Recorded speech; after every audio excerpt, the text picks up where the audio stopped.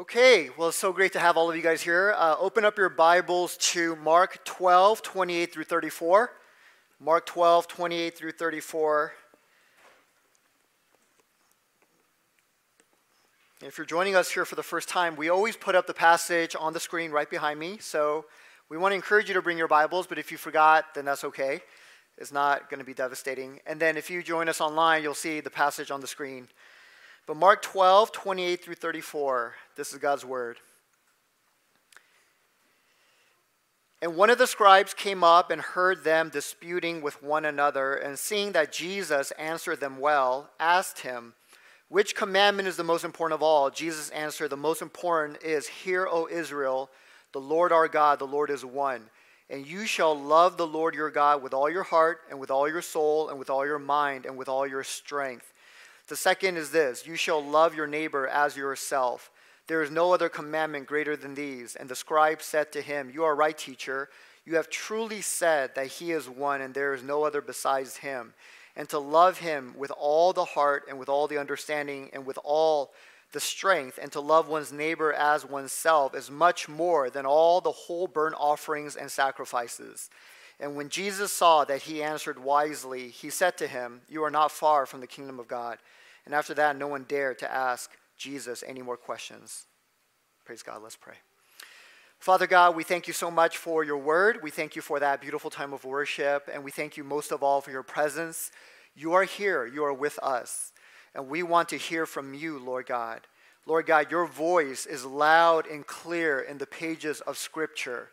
And your Spirit brings that alive and places that into our hearts like a good seed. And I pray that everybody here will receive the seed of your word today, that we would not miss what you have to say to us. So, Lord God, we thank you. We give you all the glory. Speak, Lord God. We are here to listen. In Jesus' name we pray. Amen.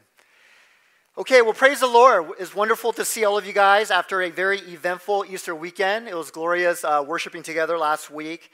And if you're a visitor here from last week and you came back, then praise God. We hope you can continue to join us. We hope you can find out more about who we are and what God is doing here. So I encourage you, please come back, continue to come back, get connected. Ryan mentioned earlier, fill out a Connect card. That's just a very simple and easy way to get plugged in. But we welcome you if you're back from last week. Well, today we're going to pick up where we left off in our disciple series. So I know we've been taking some different breaks here and there. Easter was a big one. But we've been in this series since the beginning of the year. But we've been looking at what a disciple is and what a disciple does from the Gospel of Mark. And this is what we've seen so far. So I need to review this because you guys probably forgot everything.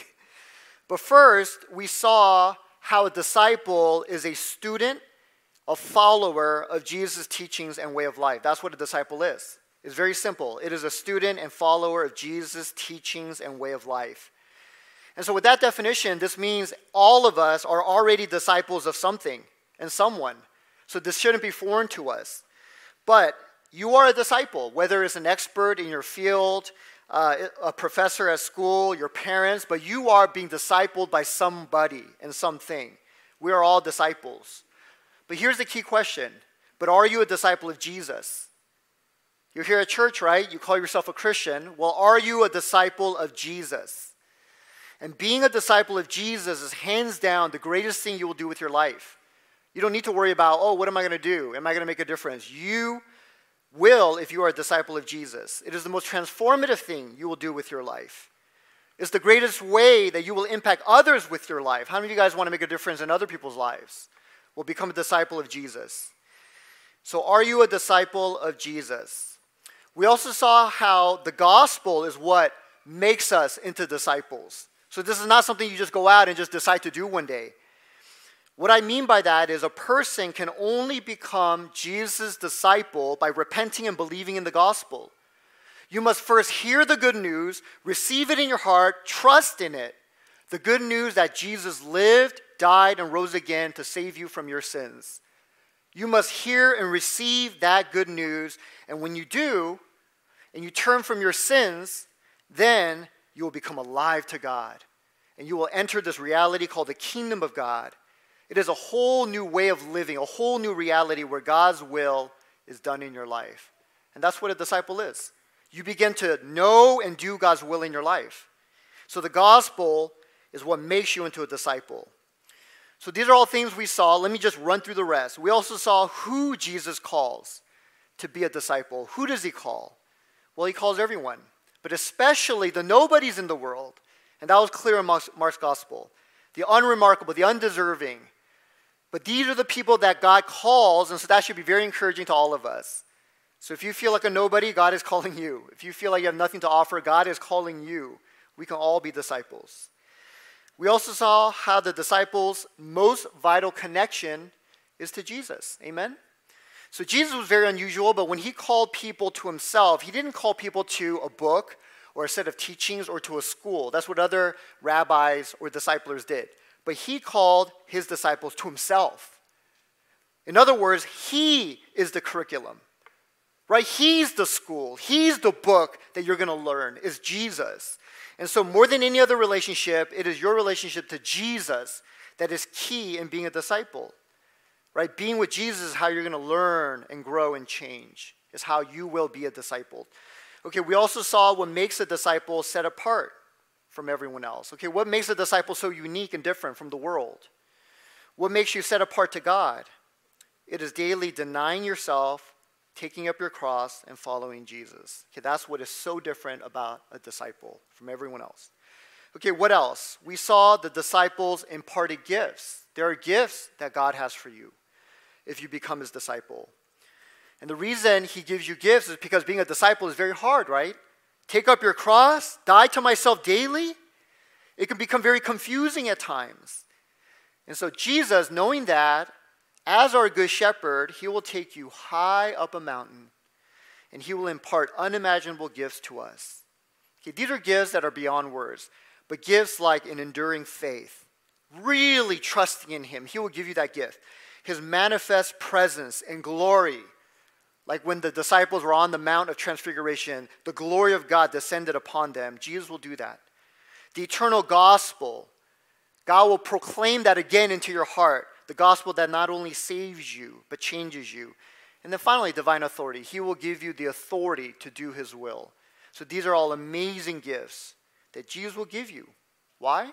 Because you're his disciple. So what else? We also looked at the disciples' obedience. Trusting and following Jesus will always result in obeying Jesus.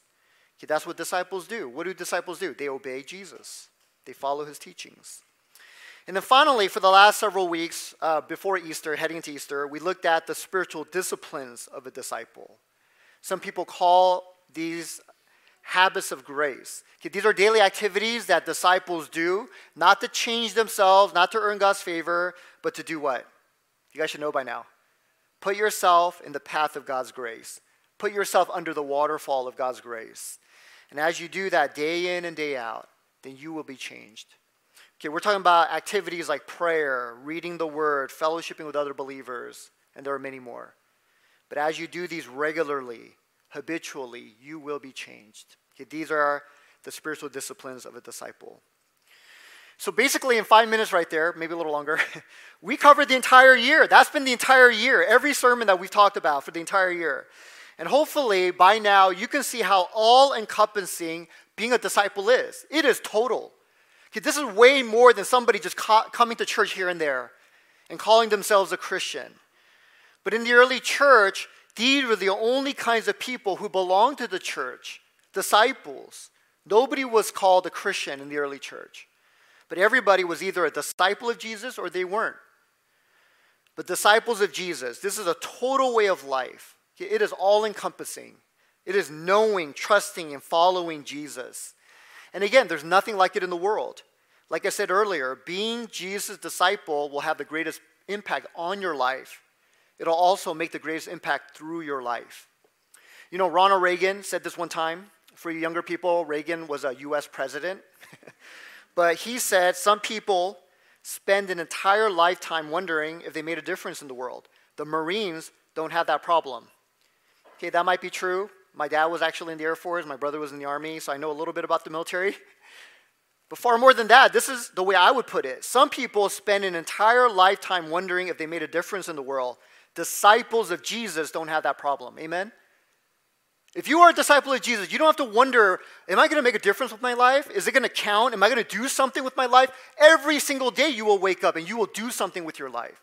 You are following Christ. You are making an impact around others for Christ. Okay, you have God's life in you. Christ is in you. Christ is working through you. You are a disciple of Christ. So, here's the question again. Are you a disciple of Jesus? So that is the question throughout this entire series. Okay, I want us to think about that. I want us to take it seriously. So with that, today we're going to look at our second to last message in the series. So we are going to wrap it up next week. But today, I want to look at the disciples' love. Okay, the disciples' love.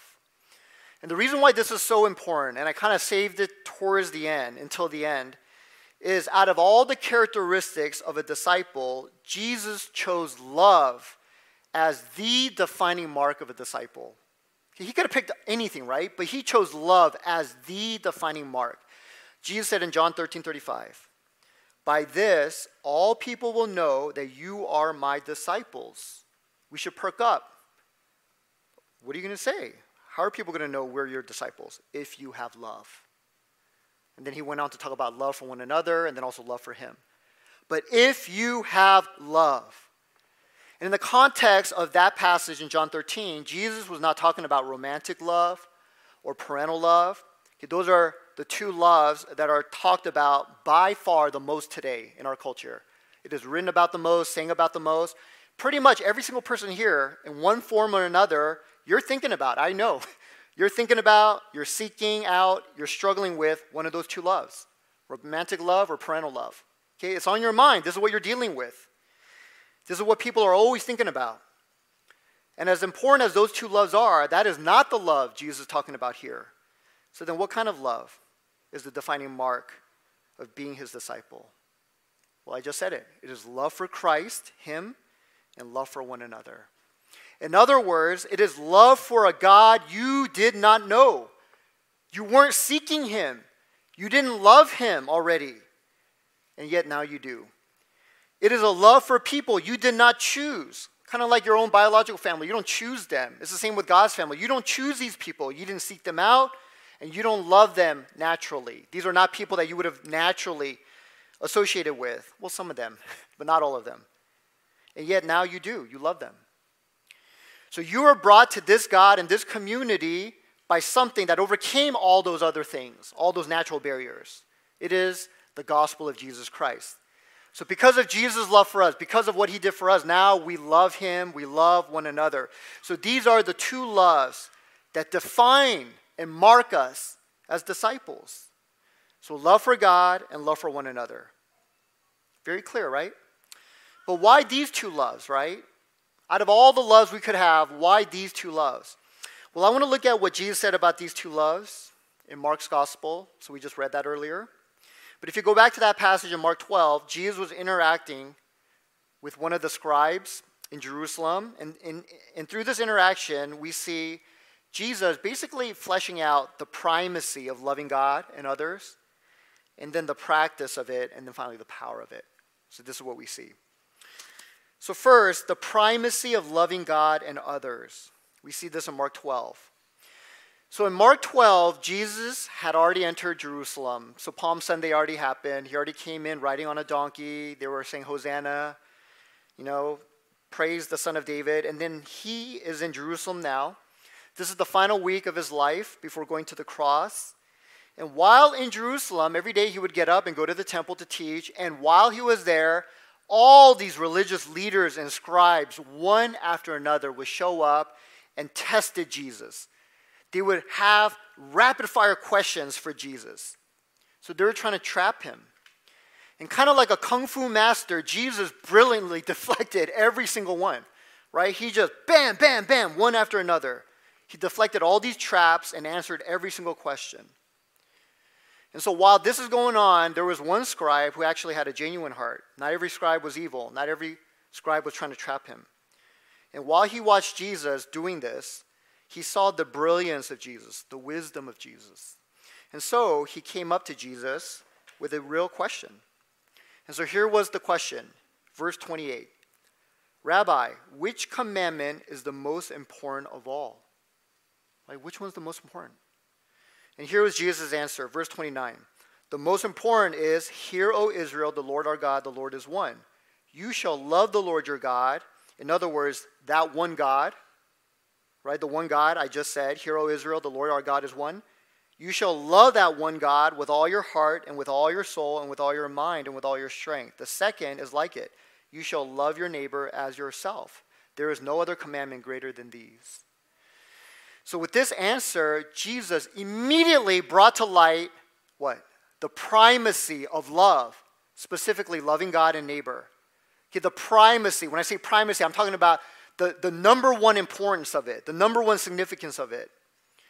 So when described as which commandment is the greatest, Jesus answered very directly with two love commandments. He gave two love commandments. There's no greater commandment than the command to love. Love God and love others. And Bible scholars say Jesus was the first to acknowledge both of these loves. Rabbis throughout the centuries before Jesus talked about both of them individually, separately. But Jesus was the first to acknowledge both of these love commands as summarizing the whole law of God. One Bible scholar said, although love of God and love of humanity were occasionally affirmed separately in Israel, there is no evidence that before Jesus they were ever combined. See, Jesus was the first to do it. He combined them.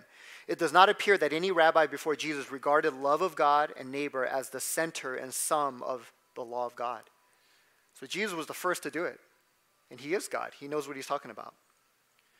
So there's no greater command in the whole Bible than to love God with everything we are and love others like we love ourselves.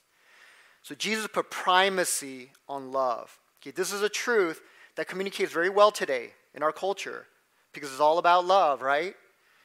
And as shallow and misguided as their understanding is, our culture understands that nothing is greater than love. By the way, Christianity gave them that. Our secular culture today is just a gutted form of Christianity. Okay, why is it that we love the poor and the helpless and want to lift them up and the humble? Well, it's just a form of Christianity. They got it from Christianity. But to go deeper, why are the greatest commands in the Bible commands to love, though, right? Why did Jesus single out these two commands? Rabbi, what are the greatest commands? Love. Love God, love others. Okay, why? Why this command to love? Well, I believe Jesus put primacy on love because what you love most defines who you are. Because that's the first reason I can think of from Scripture. Jesus said in Matthew 6:21, for where your treasure is, there your heart will be also. So why is the greatest commandment having to do with love? Because what you love most defines who you are. Here's another reason I can think of. What you love most drives how you live. Drives or directs how you live. Proverbs 4:23, keep or guard your heart with all vigilance, for from it flow the springs of life. And I believe what that verse is saying is, you need to guard your heart, and what you need to guard in your heart is what your heart loves. You need to guard and keep track of the loves in your heart. Why? Because what you love in your heart will drive you. It'll drive your life. For from it, your heart and its loves flow the springs of life. Is that clear? So based on what the Bible says, nothing determines who you are and where your life is headed more than what you love. Okay, that is what will shape your life. And so this means the quickest way to get to know somebody, whether on a blind date or at work or even here at church, is don't ask them like little trivial questions, but find out what they love most. So for example, even if they are Christians sitting in church, some people love most, not God, but pleasure. Okay, we know this. Just because you're in church doesn't mean you love God the most. You might love God some, but a lot of people in church, they love pleasure the most. For others is money. Others is respect. Others is themselves. Okay, others go through the motions of loving others. Why? Because they love how it makes them feel. A lot of good works in the world are done like that. I'm not questioning every good work, but a lot of it. It just makes them feel good. So they want to go and serve those in hurricanes and bring food to the poor, and it just makes them feel good. Others make a show of loving others because they love the reputation it gives them. I love the way it makes me look, right? You know, recently I saw this article about people dropping off the homeless and people marginalized in society at the doorstep of very wealthy politicians. Did you guys hear that story? But there are actual buses that were being brought in front of wealthy politicians, and these marginalized people were dropped off right there. And the reason why this was happening is because these politicians were always talking about loving others, right? Especially the poor and the marginalized. Well, over time, people began to realize what they really love is what that kind of talk does for them, okay, more than those actual people. And so people got fed up with that. They're calling them out on that hypocrisy. And so now they're saying, okay, you love the poor and marginalized? Here's a bus full of them right in front of your house. How are you going to love them? Right? Show us. How are you going to love them? So people know. But what you love most in your heart is the real you. Okay, that's the real you. It's the real motivation that drives your life. And like these politicians, you can't hide that. Okay, you can't fake that. Maybe for a little bit, but then eventually it's going to come out. Okay, that is the real you in the depth of your heart. And so now, when it comes to our spiritual lives, what should matter most? Okay, what should matter most when it comes to spiritual life? For many, it's knowledge of God, knowing His Word, and yes, that's very vital, but it goes deeper than that. Okay, what should matter most? For some, it's personal growth through practicing the spiritual disciplines. Again, very important. We talked about that.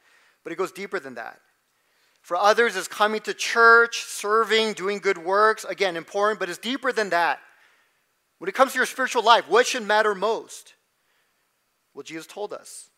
What sums up all the commands of God in the Bible? What summarizes God's will for you, what He desires most for you? Well, it all comes down to what your heart loves most. Okay, that's what God cares about. That's what matters the most. What does your heart love the most? And Jesus is asking, do you love God the most? And do you love others second? So even the scribe, after hearing Jesus' answer, he said this in verse 33. To love God with all your heart and with all understanding and with all the strength, and to love one's neighbor as oneself is much more than all whole burnt offerings and sacrifices. Burnt offerings and sacrifices were things that God commanded Israelites to do in the Old Testament. This is how they worship God. This is how they exercise faith to receive forgiveness of sin. But this scribe got it. He's saying more than any of that stuff, more than even the religious activities that God commanded us to do, to love God with everything you are and love your neighbor as yourself is much more. That's what it says here, literally. Much more than all these offerings and sacrifices. He got it. But why? Why is it much more? Because when you truly love God and others, you are fulfilling all the commands in Scripture from the bottom of your heart. Why? Because that's the real you. Who you really are, and you can't fake this. Okay, you can maybe fake it in front of people for a little bit, but God sees it, and eventually it's going to come out. Again, like those politicians. That's the real you. That's the real you. And so when you truly love God and others, you are, from the bottom of your heart, the real you, fulfilling Scripture, all the commands of God. The real you is obeying God. Okay, not just your outward behavior, like making offerings, sacrifices, coming to church, even serving, even singing on the praise team. Those things are good. But if you truly love God in your heart and love others, that is the real you doing that. And this love for God and others will also drive your life in the direction God wants. It will direct your life in the direction God wants. So what am I saying? There's primacy. Okay, this is the most important. The 2 love commandments. Again, you shall love the Lord your God with all your heart, with all your soul, and with all your mind, and all your strength. The second is like it. You shall love your neighbor as yourself. There is no other commandment greater than these. So here's a question. What do you love most in your heart? Do you do an inventory of your heart? Are you aware of your heart? See, I know a lot of us, we care about the Bible. You know, you come to Promise, hopefully. You know, you realize, like, we care about the Scriptures here. We teach it. We want to learn it. And people are focused on that. And that's good. But I would say even beyond that, though, are you aware of what is in your heart? What do you love most in your heart? And do you guard your heart? Or do you just let it drift towards things and loves here and there, whatever comes along? Oh, I love this today. Next week I love this. Oh, my heart's all about this. Or are you constantly guarding it? Are you aware of it? And are you repenting of the things that you love more than God? Okay, the things that draw you away from loving others. So, why? It's prime, right? This is primacy. But how do you actually love God and others? Well, now we come to our practice. This is our second point. Practicing the love of God and others. Now, both of these are huge topics. I've given an entire sermon series on each of these topics of loving God and others. But let me highlight a few ways we can begin to do this from Mark 12. But look at Mark 12:29. Jesus answered, the most important commandment is, Hear, O Israel, the Lord your God, the Lord is one, and you shall love the Lord your God with all your heart, with all your soul, with all your mind, and with your strength. The second is this, you shall love your neighbor as yourself. There's no greater commandment than these. So first, Jesus said we are to love the one and only God with what? All of our heart, and then what? All of our soul, and then what? All of our minds, and then what? All of our strength. So 4 times, what did he repeat? All, right? All. And these 4 alls are connected to the different faculties that make up the real us. Okay, this is what these different things are: heart, soul, mind, and strength. Now, Bible scholars, they have disagreements on what exactly the definitions are for these different things, so they have different takes on them. But these are clearly different, distinct parts of a human being. But some see the heart, soul, and mind as almost the same thing. They're all the same thing. They're synonyms. And then they see strength as the physical body. So they see it basically as the heart and the body. Others, they see the heart as your core. Okay, the command center, the real you, and the real issue, the soul, mind, and strength are different parts of the heart.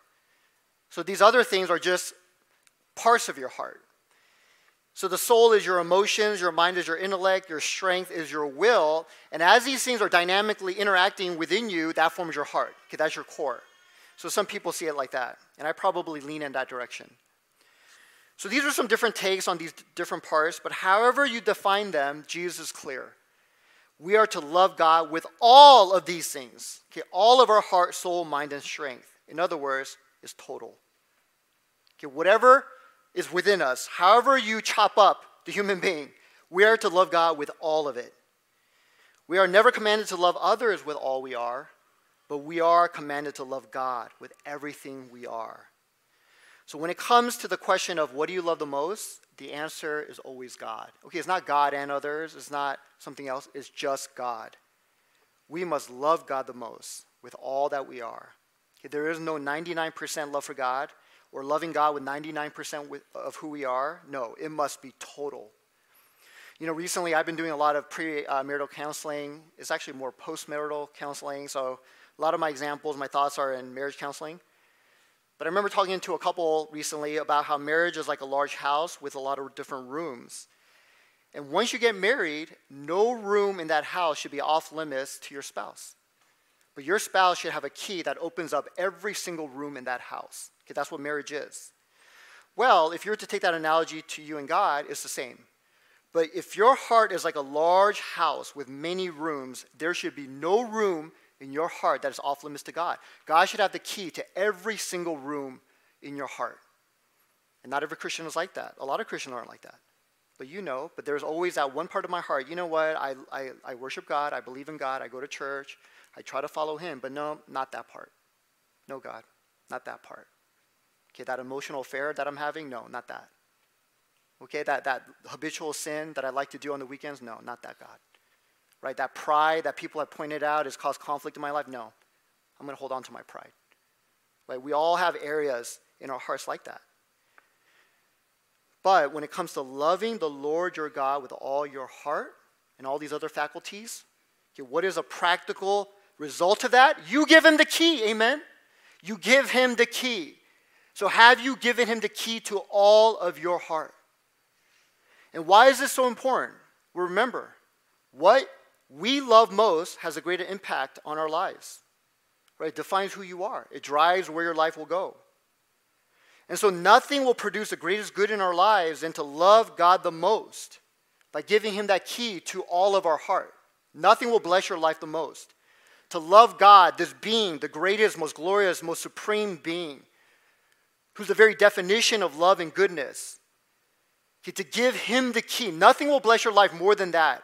He is worthy to be loved the most. And as you decide to love him truly with all of your heart, you gave him the key to every room, then you will be blessed the most. See, this is so important.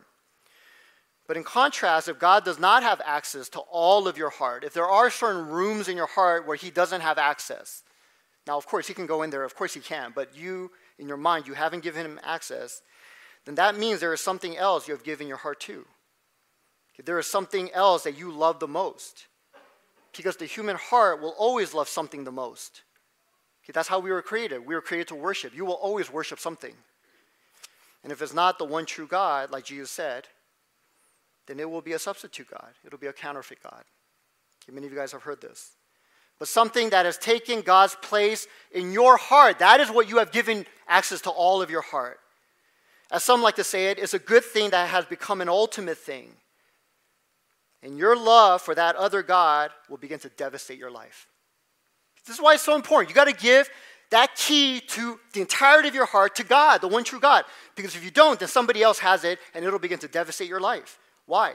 Because remember, again, what you love most defines who you are. See, what you love in your heart is so critical. This is not a trivial thing. It is central. That's why the Bible keeps coming back to it. It'll define who you are. And worshiping a counterfeit God means you are no longer defined by God, the one true God's perfect goodness. You're not defined by that. You're not defined by his gracious love for you. But rather, now you are being defined by something fickle and changing. A God that has no concern for you. A God that's going to use you and manipulate you. For example, people's opinions. For some people, that's their God. You know, in the last few years, more and more studies have been coming out on the dangers of social media. I mean, we're aware of this, right? A lot of studies are being done. There was one in particular in 2021. It was published in the Journal of Youth and Adolescence. But this study found that while social media use has had a minimal impact on boys' risk of suicide, so boys weren't at risk as much, but girls who use social media for at least 2 hours a day from the age of 13 years old onward, they had a higher clinical risk of suicide than adults, much higher. Furthermore, findings from a population-based study show a decline in mental health in the U.S. with a 37% increase in the likelihood of major depression among adolescents. And so that's all because of social media, but it's more than that. Okay, it's deeper than that. It's not just a program on your computer. But the word idol doesn't appear in this article, but that's what's happening. Okay, these teenagers have taken a good thing like peer affirmation. Okay, that's not bad. That's just society, right? Social interaction. But they've taken that good thing, and because of social media, it's become an ultimate thing. And so now what they love the most is not the one true God, as we're commanded to do, the one true God that will bless your life. But rather, what they love the most is pure affirmation, pure acceptance, you name it. And what's happening? It's devastating them. Right? It's destroying them. And so that's just one example. And it's not just teenagers, but all of us have our own counterfeit gods that have stolen our hearts. Your heart is stolen by it. It has a spell over you. You love it. That is the real you. And so, unless we turn from these things and give all of our hearts back to God, your life will begin to get devastated. So here I am again to encourage you. Give God the key to all of your heart. Amen? Give him the key. Quit holding back and having certain rooms that are locked up and placing other gods there instead. Give him the key. And as we do, not only will you be blessed, but we will begin to bless others. We will bless others. And the reason why is because there is a direct and vital connection between loving God and loving others.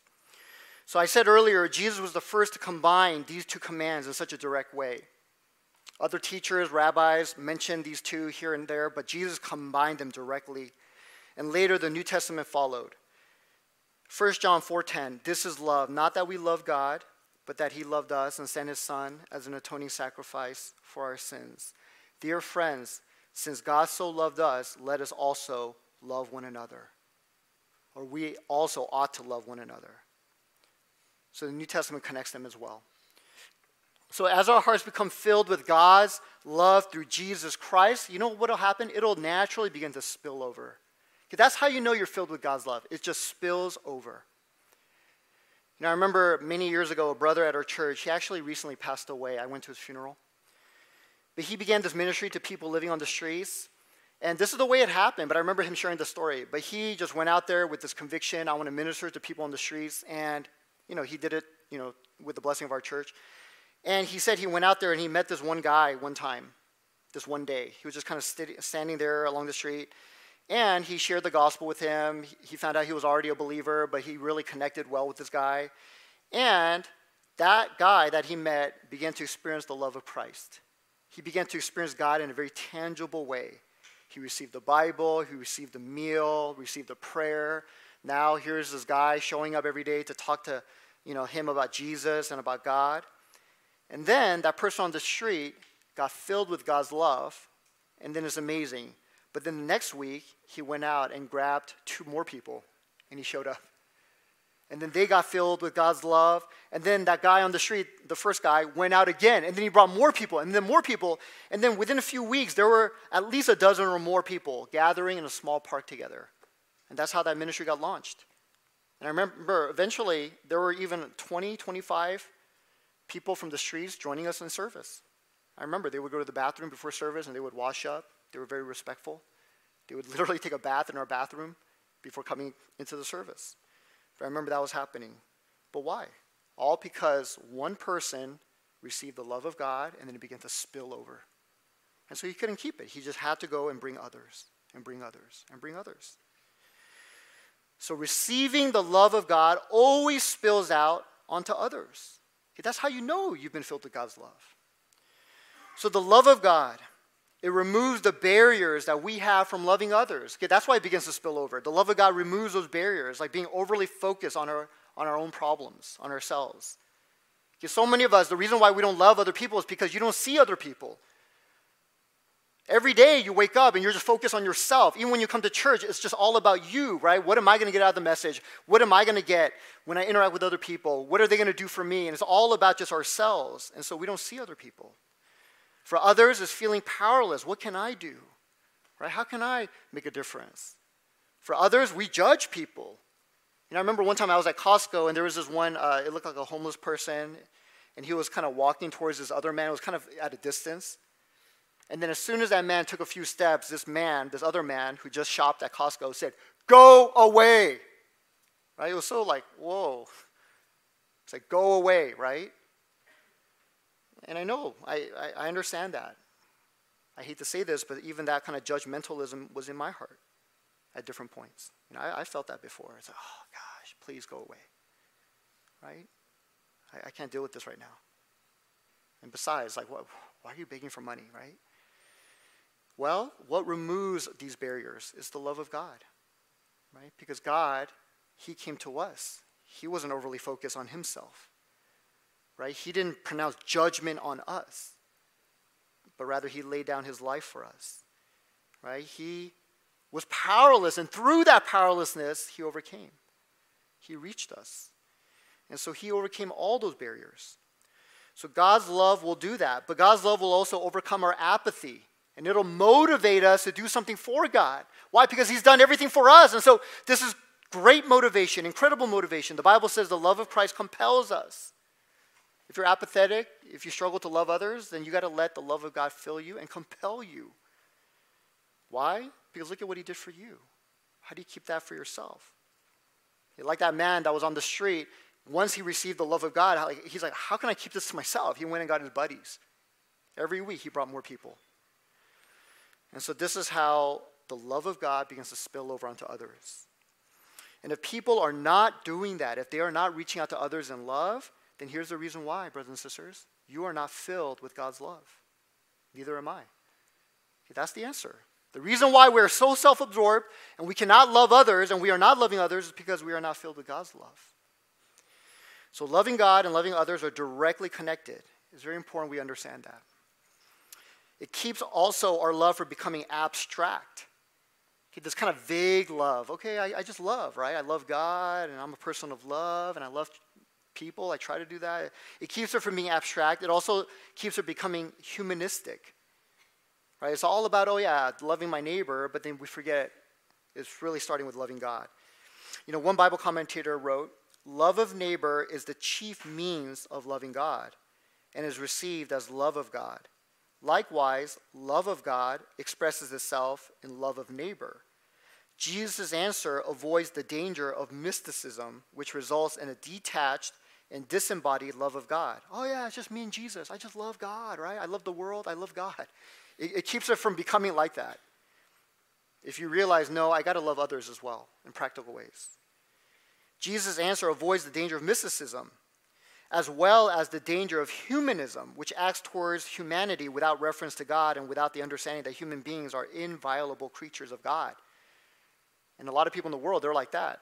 Oh, I love people, right? It's all about love, right? I just love people. And yet they never speak truth. They never truly love them in the way they need. Why? Because they don't have love for God. And so when you keep these two things connected, you avoid both. It's neither abstract, mystical, nor is it humanistic. But you will truly love. Okay, this is how we practice love as disciples. We must love God the most, and everything he loves, we love, including truth. How many of you guys know that the person who loves you the most speaks the most truth to you? Okay, this is why, who speaks the most truth to you? Your parents, right? Okay, who's the only person in the world who's going to tell you, you know what, that haircut is ugly. I'm so sorry, but that's ugly. Right, your breath stinks. I remember my mom used to tell me that when I was growing up. It's like, Roy, your breath stinks today. Go brush your teeth. Okay, well, why do parents do that? Because they love you the most. And that is not what is happening in today's culture in the name of love. They do not speak the most truth to you. But the person who loves you the most speaks the most truth. And you would know that if you keep these two loves connected. Love for God and everything he loves, his truth, and love for others. So we must do that. We must always keep these things connected. And so as we love God the most and everything he loves, then we will begin to love others in the way they truly need. Okay, we will love others. So that's the way we practice. And then finally, we're going to close with this. But their power. Okay, their power. Look at Mark 12:31.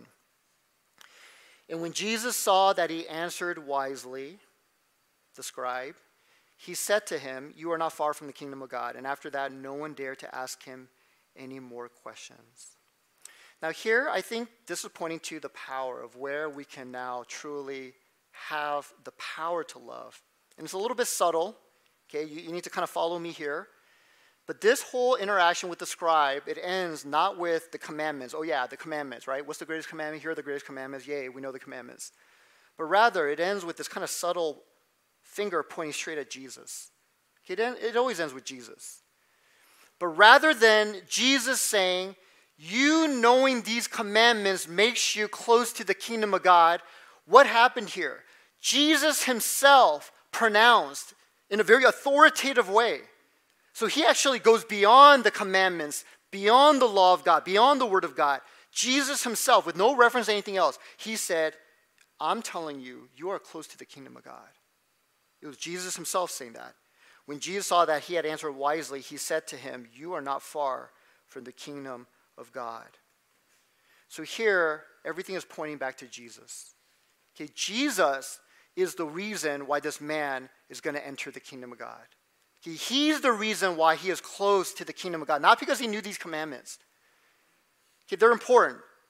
But because he came to Jesus and because he listened to what Jesus said and agreed, he's close to the kingdom of God. It's all Jesus.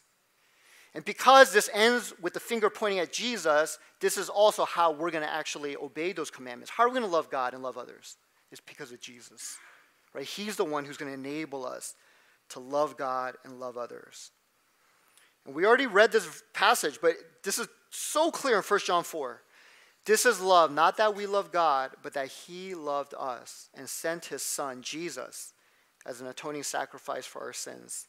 Dear friends, since God so loved us through Jesus, we also ought to love one another. So is that clear? Where do we get the power to love God and love others? If today you're sitting here, you're like, you know, Roy, everything you said sounds good, but I don't know how to do that. I don't know how to love God because I don't know how to love others. Well, the answer is Jesus. Right? It takes God to love God. I've said that before in the past. But it takes God to love God. It takes Jesus and what he did for you to love God. You must understand that. You know, I heard this in a beautiful sermon recently, but do you know that in Isaiah 49:16, God told the Israelites, I have engraved you on the palm of my hands. And I never really understood what that meant, but this one pastor really fleshed it out. It was beautiful. But what that was referring to is in ancient times when a slave became committed to the master, right? A servant was very committed to the master, loved the master. One way he would show his commitment and loyalty and love is he would get the name of the master tattooed on his body, on his arm or somewhere on his thigh. He would get a tattoo. But what this pastor said is, but here God flipped it. Because in ancient times, a master never got a tattoo of the servant on his body. Never. That never happened. It was always the other way around. The slave got a tattoo of the master's name. But here in Isaiah 49, God says, amazingly, I have tattooed your name on my hands. So God, what is he saying? He's saying, I'm committed to you. Right? I belong to you. I love you. Completely flipped it. And the word there in Isaiah 49, engraved, is more than tattoo. Yes, it's referring to that, but it's more than that. But in the Hebrew, it's actually talking about something being chiseled. Chiseled, like, for example, a hammer and nail. And so do you see the reference here? God is saying prophetically through Isaiah, I love you and I'm so committed to you. I have not only tattooed your name on the palm of my hand, I have chiseled it with a hammer and nail. Okay, you see where this is going. And so now fast forward to now Jesus, he came, and then he died on the cross, and then after he rose again, what did he say to the disciples? What did he say to doubting Thomas? Come, feel the nail prints in my palms, right? As what? As evidence of my love for you. I did this for you. Okay, I'm not a ghost. I came back to life. This is real. I did it for you. And so do you see that? Do you see the love of God? Okay, this is the love of God. See, you need to understand that. You need to understand that your name has been engraved, chiseled with a hammer and nail on the palms of God's hand. He has very big hands. All of our names are there. But you need to understand that. Okay, that is what's going to compel you to begin to now follow and obey these commandments. You know, I hesitate to close a sermon with an old Korean fable, but I'm going to do it. But my mom used to tell this to me. I don't know why. I think she was trying to say something to me. But it's this fable of this frog and his mama frog. You guys, okay, some of you guys know, some of you guys are, what are you talking about? But it's basically, my mom used to tell this to me. I don't know why. I think she's trying to say something to me. But this frog was very, very disobedient and would never listen to the mama frog. And the mama frog, whenever she would say, do this, son, he would do the opposite, the exact opposite. And then one day, the mama frog got very sick, and she was old, and she was about to die. And knowing that she had a very disobedient son, she told the son frog, son, when I die, I want you to bury me in the river. Because her wish was really to be buried on land, in the mountain, right?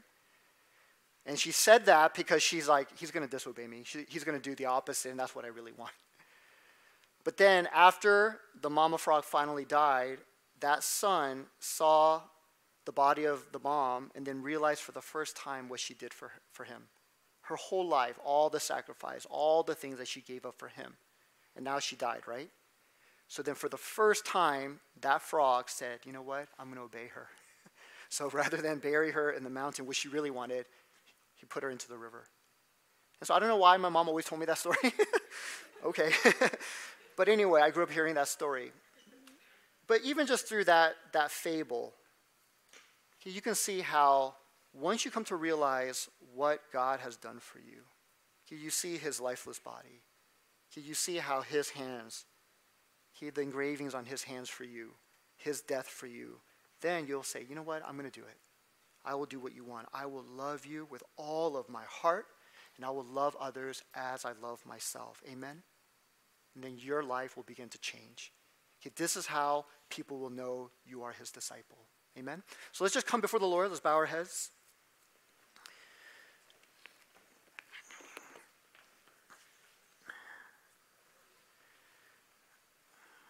But God is so good.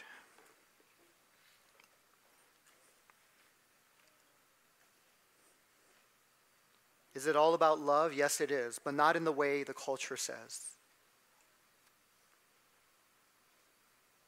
But it is a holy, bloody, sacrificial, infinitely strong love that will never let you go. stamped with the very nails of the cross, driven into the palms of Jesus' hands. Okay, that's the love we're talking about.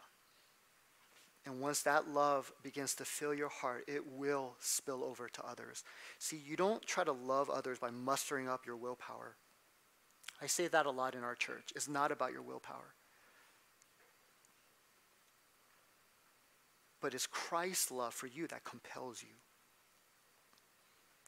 So let's just come before him, and just for a few moments, let's just receive his love.